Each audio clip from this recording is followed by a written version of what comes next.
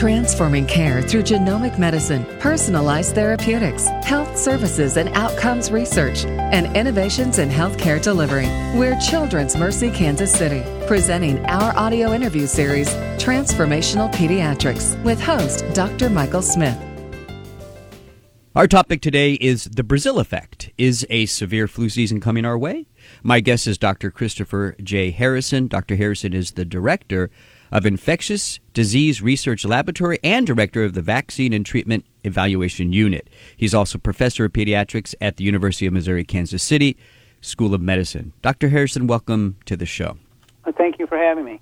So in an article that I read that was published by you, I got this stat from April to May 2016.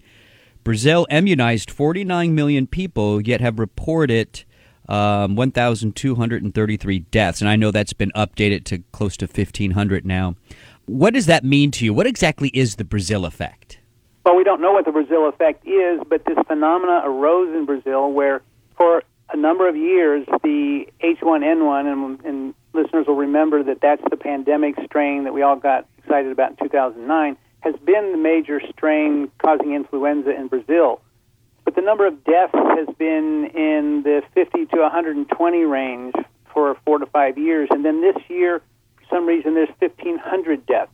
And we don't think that it's something that we can explain based on simply how many have been vaccinated versus not vaccinated. So there must be something different going on in Brazil to lead to that. Luckily, the Brazil influenza season has died down just in time for the Olympics, but it's still a concern that this death rate has increased despite what we know about the virus maybe not changing and increased efforts to vaccinate. Yeah, so I actually have, so from your article again, you quoted that at least at the time you wrote the article, there were over 1,200 deaths this year in Brazil so far, and I think that was through July. Was that stat versus only 163 from last year, which was a mild year for the southern hemisphere and the northern hemisphere. But it does seem that H1N1, which has been, I think, implemented in most of the severe infections, the hospitalization, and the deaths, is more severe. I mean, what do you think's going on there? Are we not? Is it the vaccine? Is it the actual strain? What's your opinion? Well, as you said, 80% of the severe hospitalizations and deaths attributed to influenza in Brazil have been the H1N1 pandemic strain as the cause. And you'd think after 6 years in the vaccine that we'd have most of our population immune either from the vaccine or just from the virus going around year after year. So there is something different. And there's two concerns. One is, has the virus changed in some way that the vaccine-induced immunity is not as effective this year, at least in Brazil, or has there been some fatigue, so to speak, of the immune systems in the herd from repeated vaccination? There is some evidence that if you give the same vaccine over and over and over, you get less effect from that vaccine at some point because the antigens in the vaccine actually get tied up by the antibody you already had, and so you don't get that nice little boost you're looking for to begin the season. So it could be either of those things.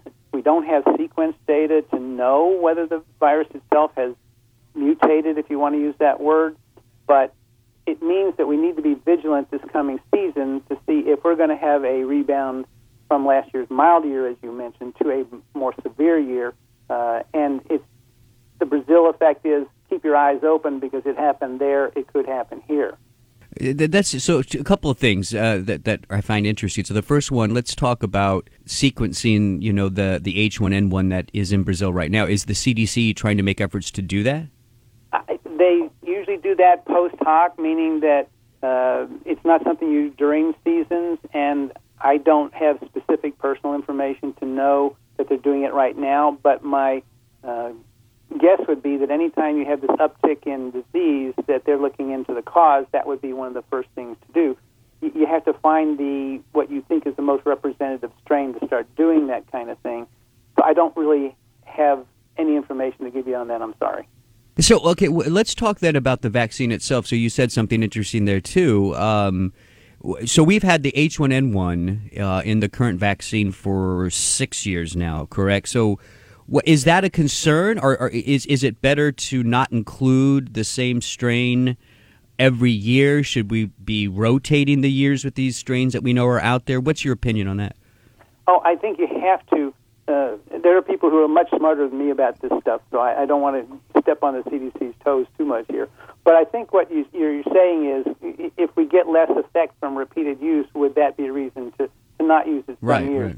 Right. There's not enough data to get us to that point yet. But what we have seen is that in some years, that especially populations who are not the most responsive to vaccines, say the youngest and the oldest, do not perhaps get as big a protective response if you use the same one year after year. And that's one of those things that's under investigation, but we aren't to the point where you want to make a public health decision about that.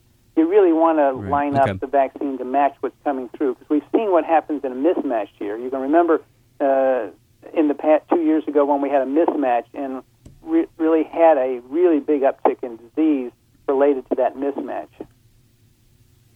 So when we look at the number of deaths in Brazil right now, you gave me an updated number of 1,500 or so.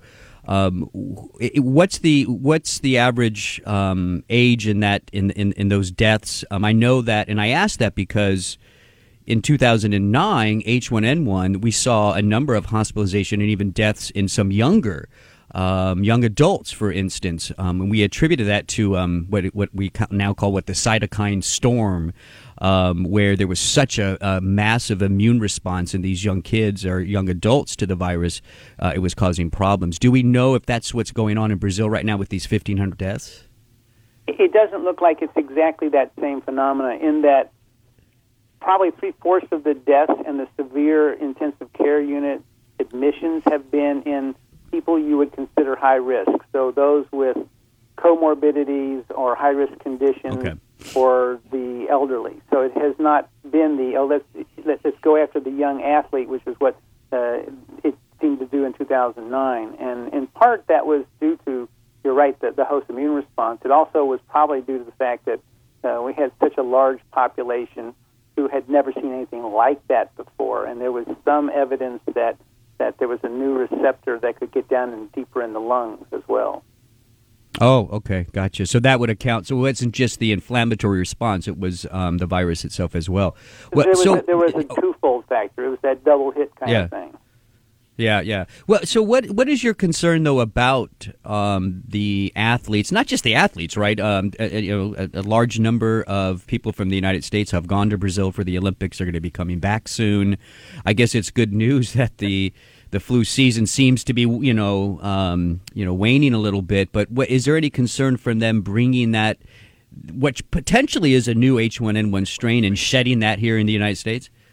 Well, I don't think that we had that as big a concern as it was 6 weeks ago, when influenza season was still going strong. They were still adding frequent deaths to their list, and in just about as the Olympics opened, the influenza season moved out of Brazil and moved farther west in South America, so that it really is on the wane there. What always raises concern to public health people is that when you pull together populations from all over the world into one small place like Rio, I guess it's not that small, but you figure there are people coming from all different places where influenza has more or less activity. Will we get some strains from other places that get passed on and brought back? But, if you think back to the Australian Olympics, which is the last time there was one in the Southern Hemisphere at this time of year, we did not see that effect. So I'm hoping that history repeats itself there and we don't have some mix and match unusual strain come out of the Olympics. Do you? I mean, based on the fact that we're so, we travel so much, we're so connected now. Is that less of a concern for different strains coming into a different area? Because it just seems that with how we commute and how we travel, that we're sharing more of these viruses. We're being more exposed to them over time. Is that true, or is it still a concern when you have something like the Olympics where all these people are coming together? Well, I think it would be more a concern if you had a brand new pandemic kind of strain, something, at least in the influenza family, that would need to be something that we as a population worldwide have not had any previous experience with a cousin or close relative, so that we have some partial protection. And that was the big concern in 2009. It also would be a concern if it outside of influenza, if there was something new. And that's what raised the specter of Zika to a higher level for a while, till people figured out exactly how it was transmitted. And now we have ways to think in terms of preventing it by doing some reasonable things, although, as you've been keeping up with the news, I'm sure, along with the rest of us, it is creeping into the U.S. Yeah. Well, so back to influenza, back to to the community physicians, the frontline doctors, if you will. What's your advice for them? I mean, obviously they're already quite aware of what looking for the signs of influenza going into any flu season. Should they be more cautious this year? What advice do you have? Well, I think the one thing to put in perspective was, the Brazilian government did immunize 50 million people in their country, but they have 240 million people in their country. So that really, if we look at it from that perspective, herd immunity has no chance when only about 40% of your population is immunized. Right, so it may not be that the vaccine is the culprit. It may be that the virus is, and this was just a worse year than usual because everybody in Brazil was going somewhere to help support the Olympics, and we had a lot more cross-country kinds of travel within Brazil, which is a big country itself. So what that leads me to believe is if we could get our own population immunized closer to that 60% level, we've never done that before, even in the pandemic year, but if we could get there, that would provide a better chance for herd immunity so that these vulnerable populations that look to be the ones suffering the most in Brazil could be better protected because they're just not exposed as much, because the people who do get responses from the vaccines aren't getting infected as much, and so that protects the less immune robust people amongst us. So my thought is this is a year, given the fact that we know it was worse in Brazil, they immunized 20 to 30% of their population, maybe a little bit better than that with that big push they had in Sao Paulo. But I think that we need to be more vigilant than ever, and the fact that we don't have the live attenuated is going to make it tougher to sell to kids in some ways. So we've got to be at our best getting people to be immunized with the injectable. Right. Well, Dr. Harrison, a lot to think about, and I want to thank you for the work that you're doing. And I know you're going to stay on top of it as we go into the flu season. Maybe we can have you come back on when we're kind of in the middle of it and just get your opinion on how things are going. And, of course, thanks for coming on the show today. You're listening to Transformational Pediatrics with Children's Mercy Kansas City. For more information, you can go to childrensmercy.org. That's childrensmercy.org. I'm Dr. Mike Smith. Thanks for listening.